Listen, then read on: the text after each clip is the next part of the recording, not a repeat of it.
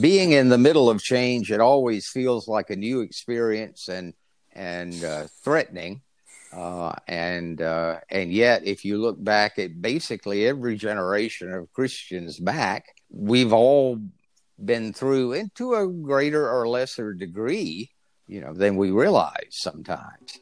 So I guess we might as well get used to it. Welcome to Season 3 of Create in Me. We're glad you joined us for these curious conversations about worship, about how we shape it and how we are shaped by it.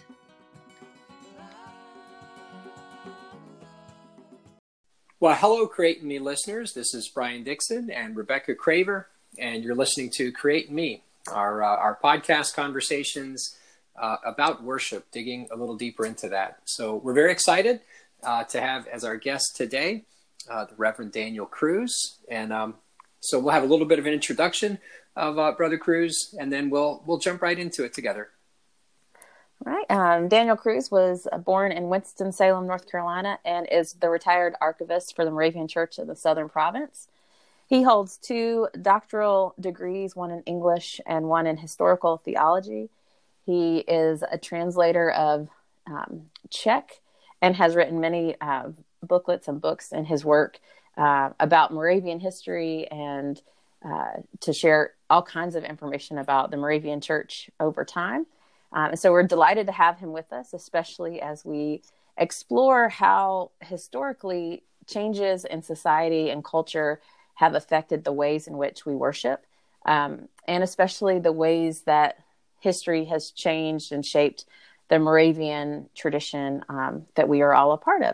Thank you. I'm glad to be here. I thought we might as well pick a place and start in pre-Moravian. I was thinking about the destruction of the Second Temple in Jerusalem in 70 AD, which forced quite a change in traditional Jewish worship. With the destruction of the temple, the old priestly and sacrificial system simply couldn't be.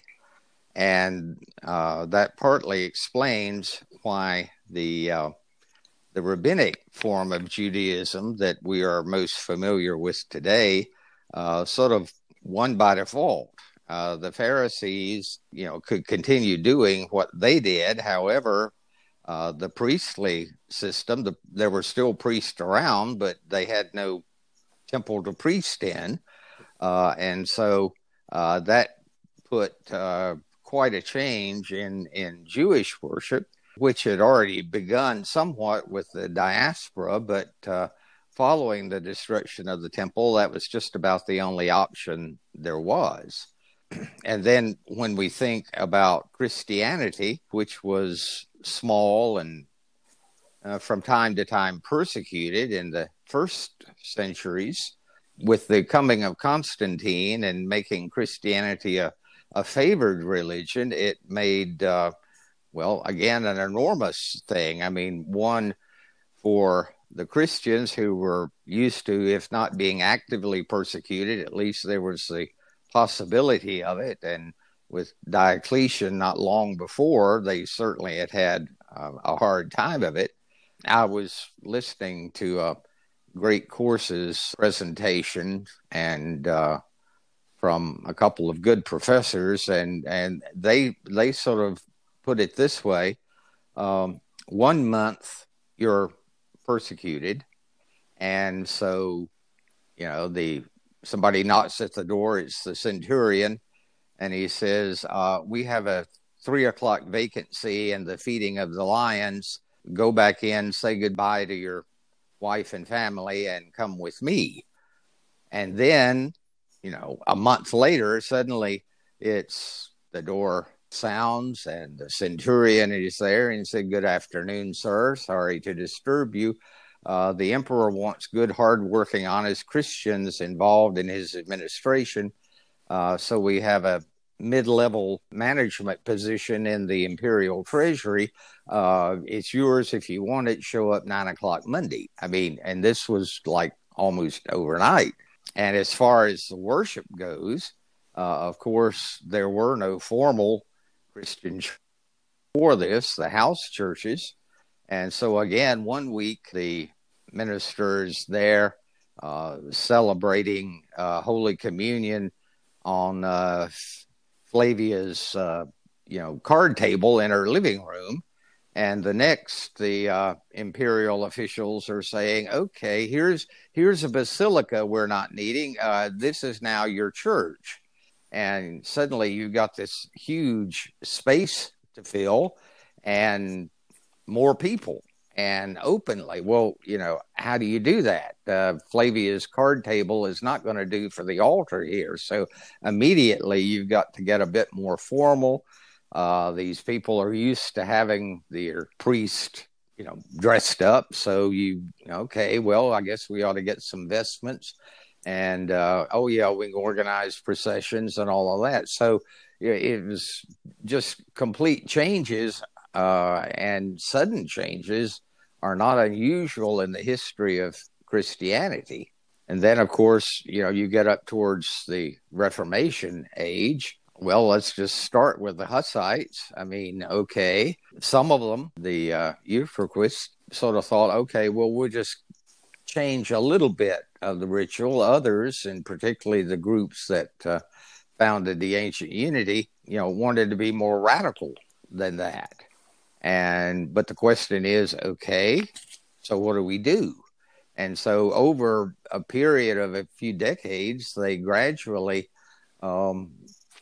developed forms of worship, which were much simpler than what had been done. But still, it just took a while to figure out, okay, how do we do this? The larger Reformation, and by the way, the Czechs usually call the Czech Reformation, the Hussite Reformation, the first Reformation, and they call the Lutheran Reformation the second Reformation. Somehow, for some reason, that terminology is not caught on in Germany, but as you can imagine. But anyway, there again, you quickly get the Lutheran and the Calvinist branches, where the Calvinists really want to purge everything, more or less. Luther is a little more open. In Germany, there's a saying about the difference in Saxony and Prussia. Saxony, which is a little more easygoing, they say, well, in Saxony, if it doesn't say you can't, you can. But in Prussia, if it doesn't say you can, you can't.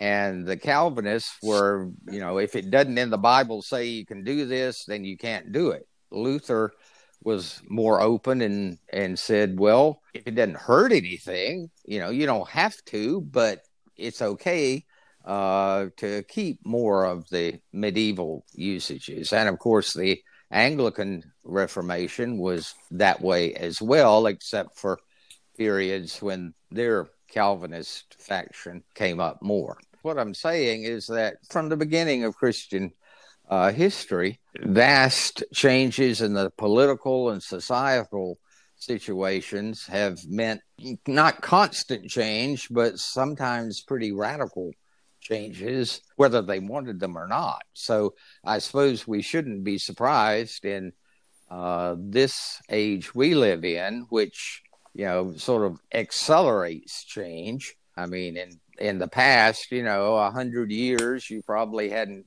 done a whole lot, but 100 years now, 10 years, it's a different world almost. So, whether we like it or not, or want to foster it or, restrict, change is going to happen. Our job is to figure out, okay, how to make that change as positive for the ministry of the church. So those are just some initial thoughts that I had on the subject. Yeah, that's great. It's really hopeful, actually, to hear you talk about, the night and day kind of changes that happened. Because I think that, with the pandemic, especially, all of us, church leaders, church members, the whole world really, because it came to such a standstill, it's just like, how in the world do we adjust to a change that happens that's such a drastic change and it happens so quickly? And so it's kind of hopeful to go, oh, but we have done this before. Right. Yeah. We'll figure it out. Yeah. And I think we've done a pretty good job.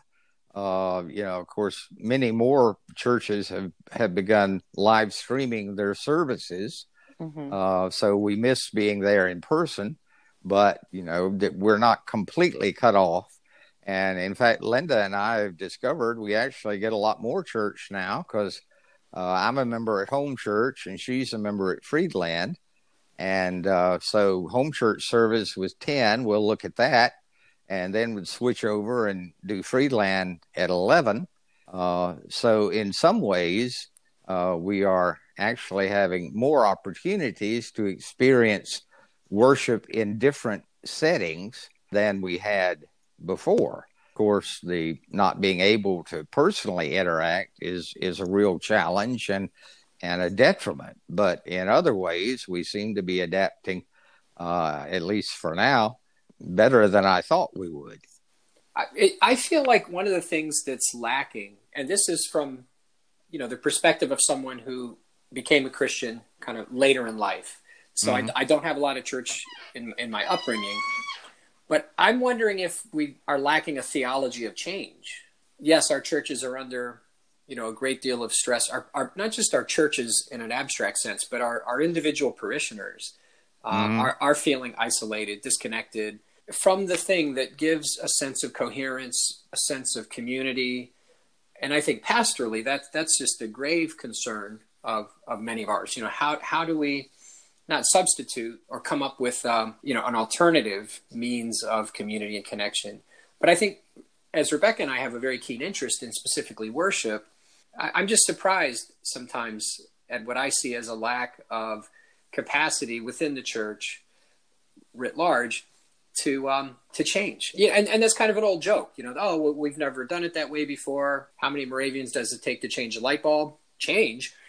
But at the same time, the biblical history is absolutely, and church history is a history of change, of seismic shifts and change. And so I'm wondering if that's an area for us to kind of, like we're hoping to do with these conversations and this podcast, is to look at change, not only that we've survived, but change that has had a clarifying, fortifying effect, where we've been able to realize what things, were non-essentials, so to speak, what things were ministerials, and what really is it essentially, what brought us together, what joined our hearts, and that's, so to me, it's very encouraging, as you say, Rebecca, and to hear you, Daniel, talk about, this is nothing new to the church. The changes seem to me, as I heard you speaking, they came from many different sources, imperial expansion, domestic policy, ecclesial reformation, social movements. So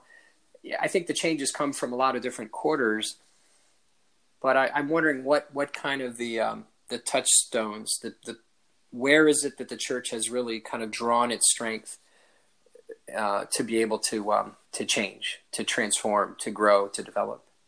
Well, within the Moravian Church, of course, we make all of these jokes about never changing, but we have constantly changed. Yeah. Going back, think of what you did in worship on the last Sunday you were able to have worship together, and then think, okay, if somebody from 1727 Herrnhut was suddenly brought as a visitor to your congregation, would they recognize it? Or would we recognize what they were doing back then? I think we can see a growing development, a really basic commitment to Christ and to each other, and trusting in the leadership, Christ and the Spirit, and others within the community. We have altered things quite a bit. Even Herrnhut, since we were worshiping originally in the Lutheran Church, that sort of took care of the formal service. But then within our own communities, things like the Singstunde developed, where it's just a song service. And that became really our most characteristic form. And then when you come, okay, we're going to celebrate Love Feast. Well, what is a Love Feast but a Singstunde with bun and coffee? Or tea and crumpets, or beer and salami sandwich, whatever happens to be in whatever area. But that, and then think of our Holy Communion service. That is really a Singstunde with bread and wine, the sacrament included. Mm-hmm. And we often don't think of that, but that's what really developed. And particularly in America, we had the language change to deal with. Mm-hmm. Here in the Southern Province, we always had some English services for those outside, but of course, in our own community, German remained strong well into the 19th century. But by the mid-19th century, I was sort of amused in reading some PEC minutes that they decided to send out to the congregations that English services should probably become the norm now. And one congregation, I won't say which one, wrote back angrily, "We prefer to maintain the German language as our fathers from time immemorial have done." Well, the congregation was only 10 years old, but, we've always done it this way. Wow. And, in places, I think the last German communion at home church was like 1884, which was attended by 3 elderly sisters, but it lasted that long. But in other places, the change was more accelerated. Of course, our Hope congregation, which was English speaking from the beginning, didn't have that problem, though oddly enough, they had trouble finding ministers for Hope because they didn't have Moravian ministers who could speak English very well. And indeed, the Hope Diary in the early years is written in German because that's where the minister was more comfortable. Today, you'd have a hard time finding Moravian ministers who could speak German enough to serve a congregation. So a lot of these things that we think, well, we haven't changed, but really they're quite different. Yeah. Our music, for one thing, we are much more open now to things other than 18th century chorales. Mm-hmm. And, I'm not always happy with that, but, it's what happens. But when I was young in the pastorate, gospel hymns is what people wanted to sing. And, there was pressure on, don't sing that old dry stuff. Let's get some good stuff going. And yet, in some places that didn't catch on. I remember growing up at Emmanuel, and we sang Rock of Ages, and we sang, Amazing Grace, but we didn't use the common tunes for it. In fact, I grew up thinking that the tune for Rock of Ages was Gracem, which is, we usually sing Jesus Master Whom I Serve. Or Amazing Grace, we didn't sing it to what everybody knows. We sang it to Southampton, which you may know is Alas with Shame I Own That Oft. And so when on TV, when we got TV, and they'd have a church service and they start off with Rock of Ages or Amazing Grace, I said, what is that weird tune they're using? Things eventually gathered. By the 69 hymnal, of course, we were made far greater use of general tunes and all. And of course, now I guess gospel music is considered old-fashioned stuff, and the praise music and whatever else will come after that seems to be the thing. But again, we forget, well, we've been through this before, and somehow we've come out. I remember when we were raising funds for the new Archives and Music Foundation building in Winston-Salem, we applied to some place for a grant. Actually, I think it was a government grant. And one of the questions on it was, what evidence can you offer of institutional stability? And we sort of thought for a bit, and I put down, well, we outlasted the Holy Roman Empire, and they were trying to kill us. So I guess that's pretty stable. I think we have the capacity. I mean, we obviously have the capacity to change because that's part of being human. But I think the church even has the capacity to change. And I think what Brian and I are interested in are like, what are the tools that have been used over time that have allowed for us to make those changes? And some of them I think are practical. Once we didn't have German speaking pastors anymore, you couldn't have a German service.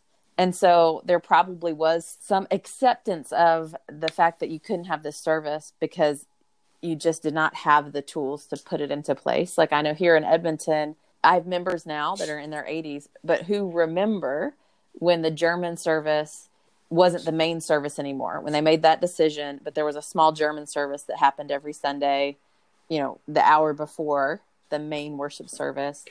So in their lifetime, this congregation switched. And I'm sure that a lot of that was that there just weren't pastors who could officiate in German. Well, right. And then as within the church, as successive generations came along, you're in a sea of English speakers, so you have to learn English. You do, and it becomes more and more, even in Moravian families, German became more a secondary language than the primary language. And it took a few decades for that to happen. But I recall during the Civil War, one of our 26th Regiment band members wrote delightful letters back home, and he starts off one of them in German, Liebe Mutter, wir haben so, and he just stops and says, "Oh heck, I can't handle that German no more." So it's it's sort of a natural process that is going to happen, and the church's thing is remembering its primary function of sharing together in the love of Christ and proclaiming that, in word and deed. The church's task is always, okay, how do we do that now? What can we keep doing that works, but what aren't we doing? What isn't working anymore? Or here's something we hadn't even thought about. How do we deal with that need? And it's not like the church hasn't always done that. We just have to constantly be reminded, that's what being the church is. That's the question that we can always ask and be working to answer.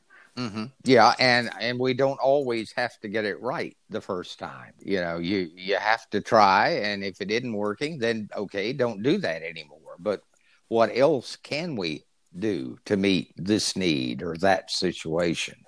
We forget, or we've been so proud of our mission fields, and we forget that a lot of them are defunct because they didn't work. But that didn't mean we stopped being mission oriented. It just meant, okay, let's try it over here.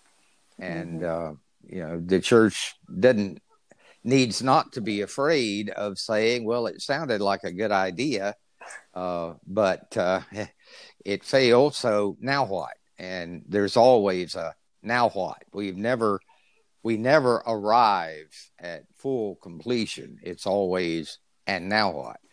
Yeah, it's interesting, Daniel, that you started with the history from the point of the destruction of the Second Temple. And I do think so much change is often seen in a very negative light. And it is a type of loss. It's a grief. It's the experience of being bereft. Like I doubt any of us could have convinced Comenius that as he was praying that hidden seed prayer, that you could have put a positive spin on it. Well, just think of the Moravian faith, the traditions, being carried off into the New World and westward. And here's the silver lining. I think Comenius was acquainted with grief, and I think change is often precipitated by some sense of loss. And I think the pandemic is a sense that people have of loss, of grief, of diminishment. And so, no, I don't think we're in the business of, well, how do you look on the bright side? Here's the silver lining. But I think a theology of resurrection is more about change, in my opinion, than we often give it credit for. That what we think resurrection is the absolute restoration of just everything that you've lost, you're going to get it back. And I think resurrection, as I've been doing some thinking on this, it's the proposition of of even more being restored to you than you thought you had, and maybe in unrecognizable ways. Mary did not recognize the risen Savior. That resurrection isn't just kind of a full refund, that it's a new heaven and a new earth. It is change.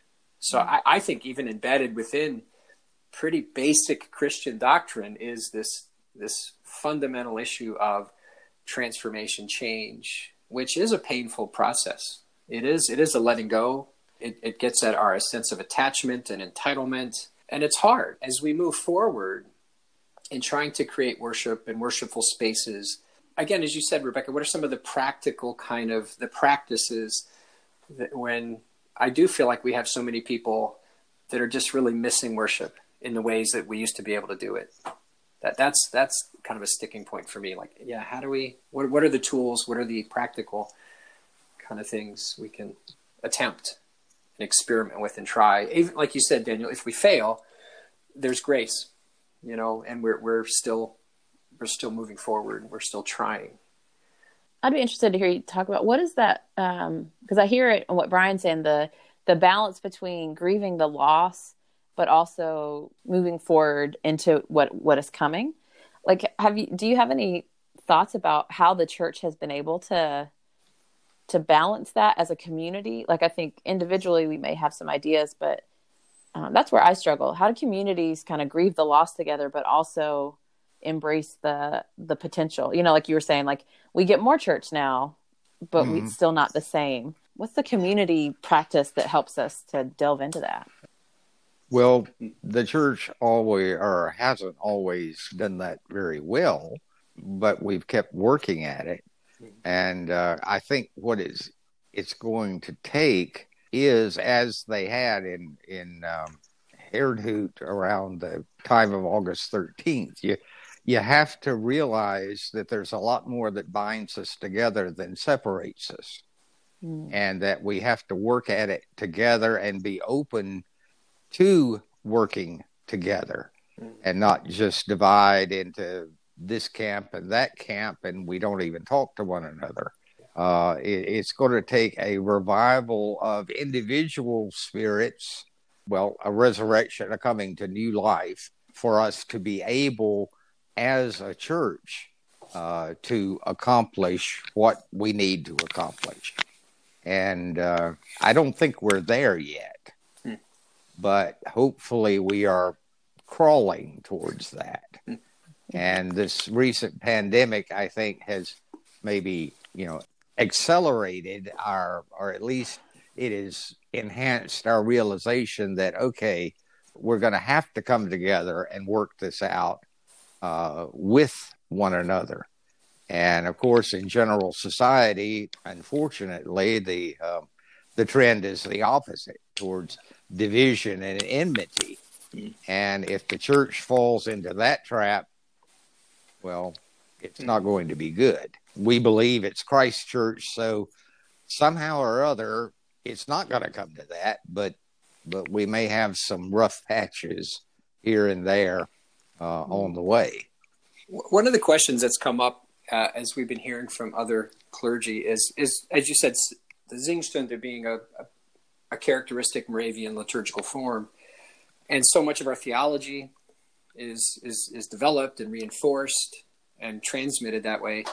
If singing is something that we're not able to safely do because of transmission of the virus, what are your thoughts, Daniel, on might the church be challenged in the near future to develop, what are some other ways we can live our theology?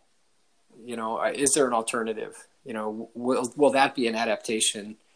Or what adaptations do you think might be within our reach? Frankly, I haven't a clue. If I did, I'd bottle it and sell it.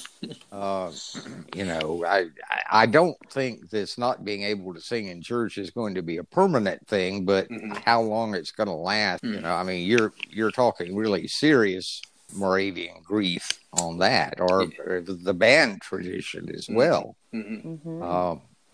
And if you can socially distance tubas only so far, that's a tough one, and it's one that strikes most directly at us as Moravians, because music, singing, bands, all of that is so much a part of who we are, and the way we have traditionally expressed our theology. Yeah. I remember when we were having the dialogue with the Lutherans about full communion, an issue would come up, and they would all immediately start thumbing through the Book of Concord to find the answer, and finally they got irritated with us because they said, well, every time we try to come up with a theological issue, you Moravians either sing a hymn or tell a story. That's the way we do theology. Yeah. And congregational expressions of that in the hymn singing is much, much more threatening to Moravians, I think, not to be able to have the music as we have known it, or whatever it is in the way of developing, because that's who we are. Just going back to that, we tell stories or sing hymns. I do think sometimes when we can't do it exactly like we would have done, we go, well, we just can't do it. But I don't think that's always the case. We can still tell stories. Mm-hmm. We can still sing hymns, just not with everybody in the room. It's hard. I mean, I miss hearing lots of people singing together. And I'm not even a musical person, but I grew up in a church where that was part of what shaped who I became. And so not to be able to sit in a room and hear all of these different people singing, in 4-part harmony, there's a great loss there. But do we hear the hymns better? Like, are we listening to the words?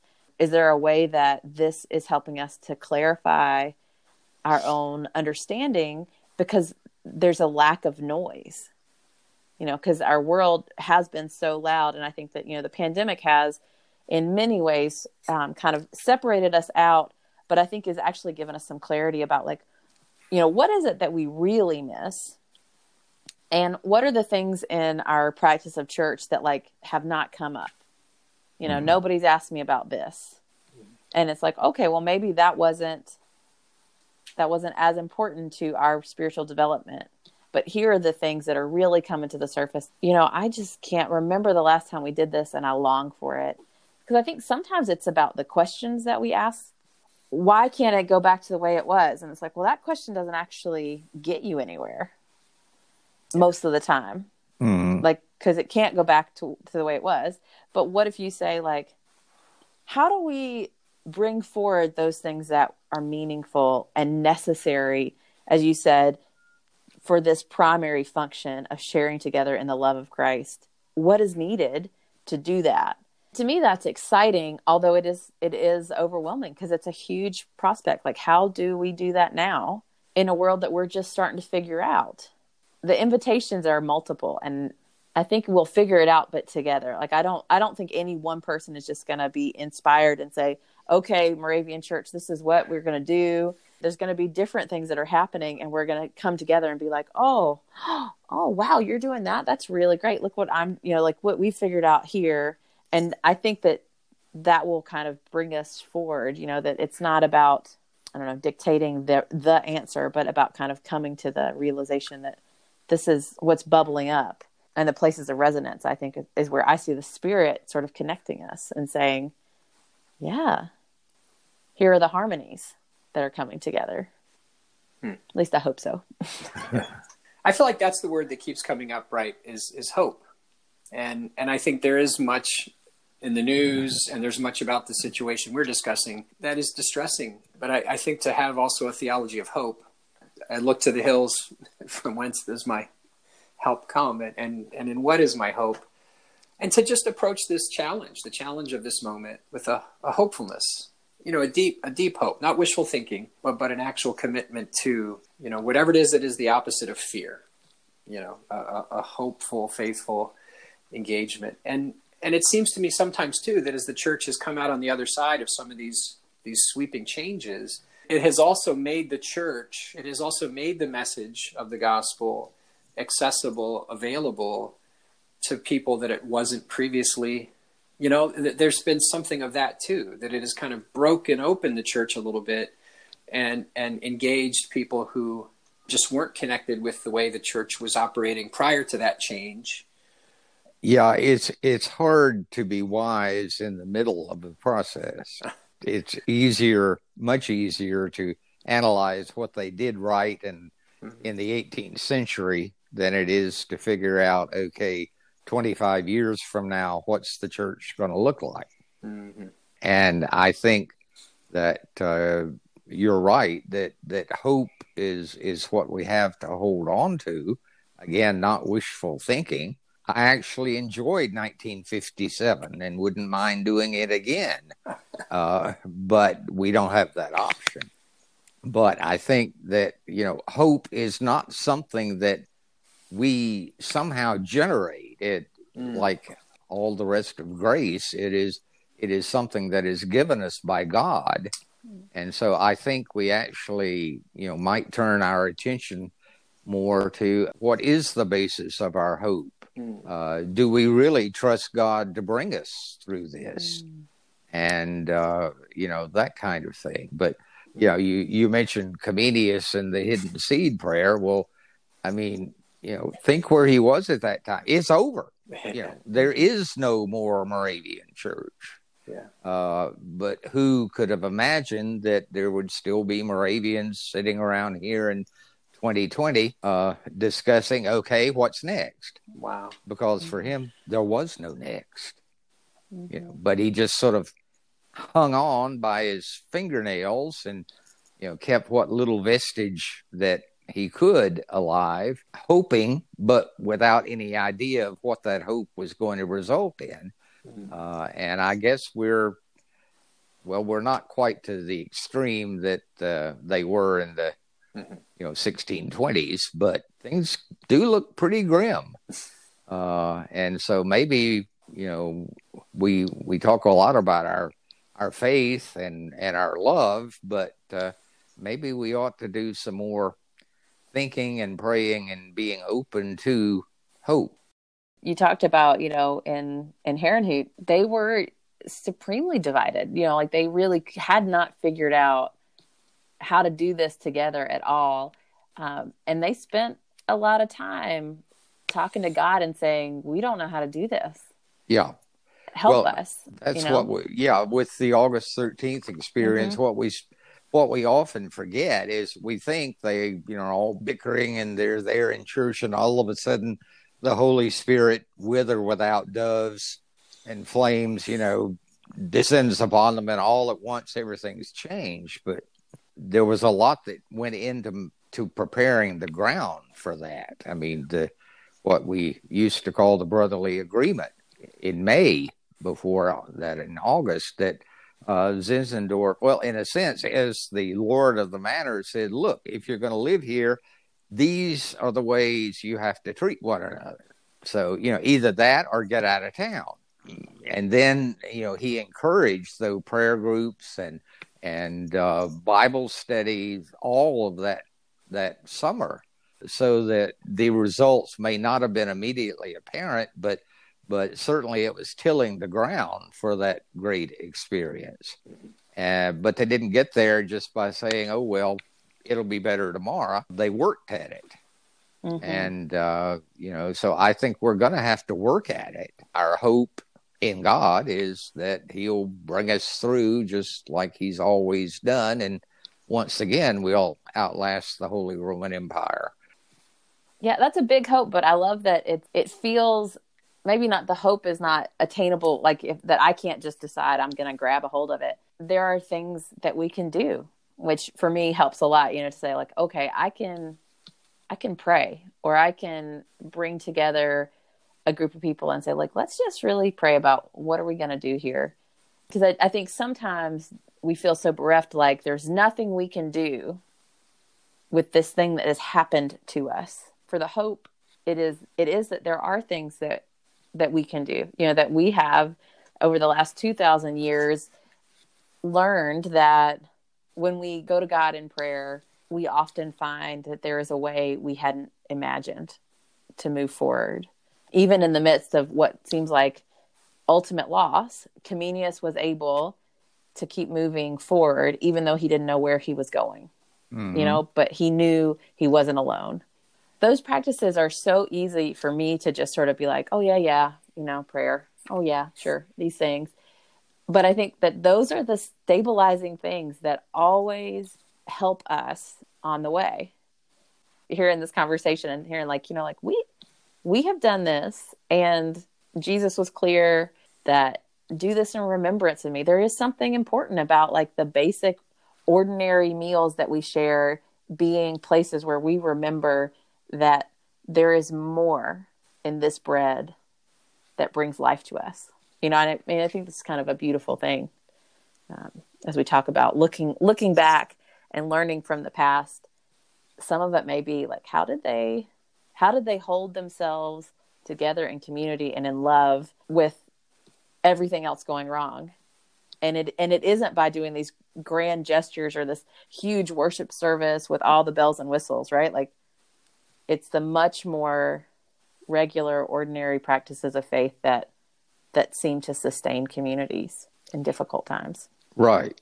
Well, and as we said near the beginning, we think church and building organization and, big services and all, but for the first 300 years of its existence, the Christian church had none of that. And yet they survived and grew. I don't want to do without churches and big congregations and worship services and all that. But Christianity for 300 years was a few of you, sort of sneaking into Flavia's living room and sharing in communion or Bible reading or whatever. That's 300 years of that. And yet the church survived. We've had 6 months of sort of that, and we think, oh, Lord, it's all over. We have to remember that, the Christian church didn't survive by having a Gothic cathedral. There are ways, and again, we just have to work at figuring this out. And as we've said before, together, because nobody is smart enough to figure all this out that's going to work everywhere. And that's another thing, is that the church is diverse, and what's going to work in one way won't work somewhere else, and we shouldn't expect it to. We just got to keep plugging away at it, say, okay, God, it's up to you in the long run. But, we could use a little help here. Thanks for listening. You can follow us on Instagram at Create in Me Worship. If you have questions, thoughts, or ideas you'd like to share with us, email us at moraviancreateinme@gmail.com. A special thanks to David Melby Gibbons, Rachel Marie, and John Robinson for our theme music. Check them out at Dust of the Saints on Facebook and rachelmarie.com. As always, keep on creating.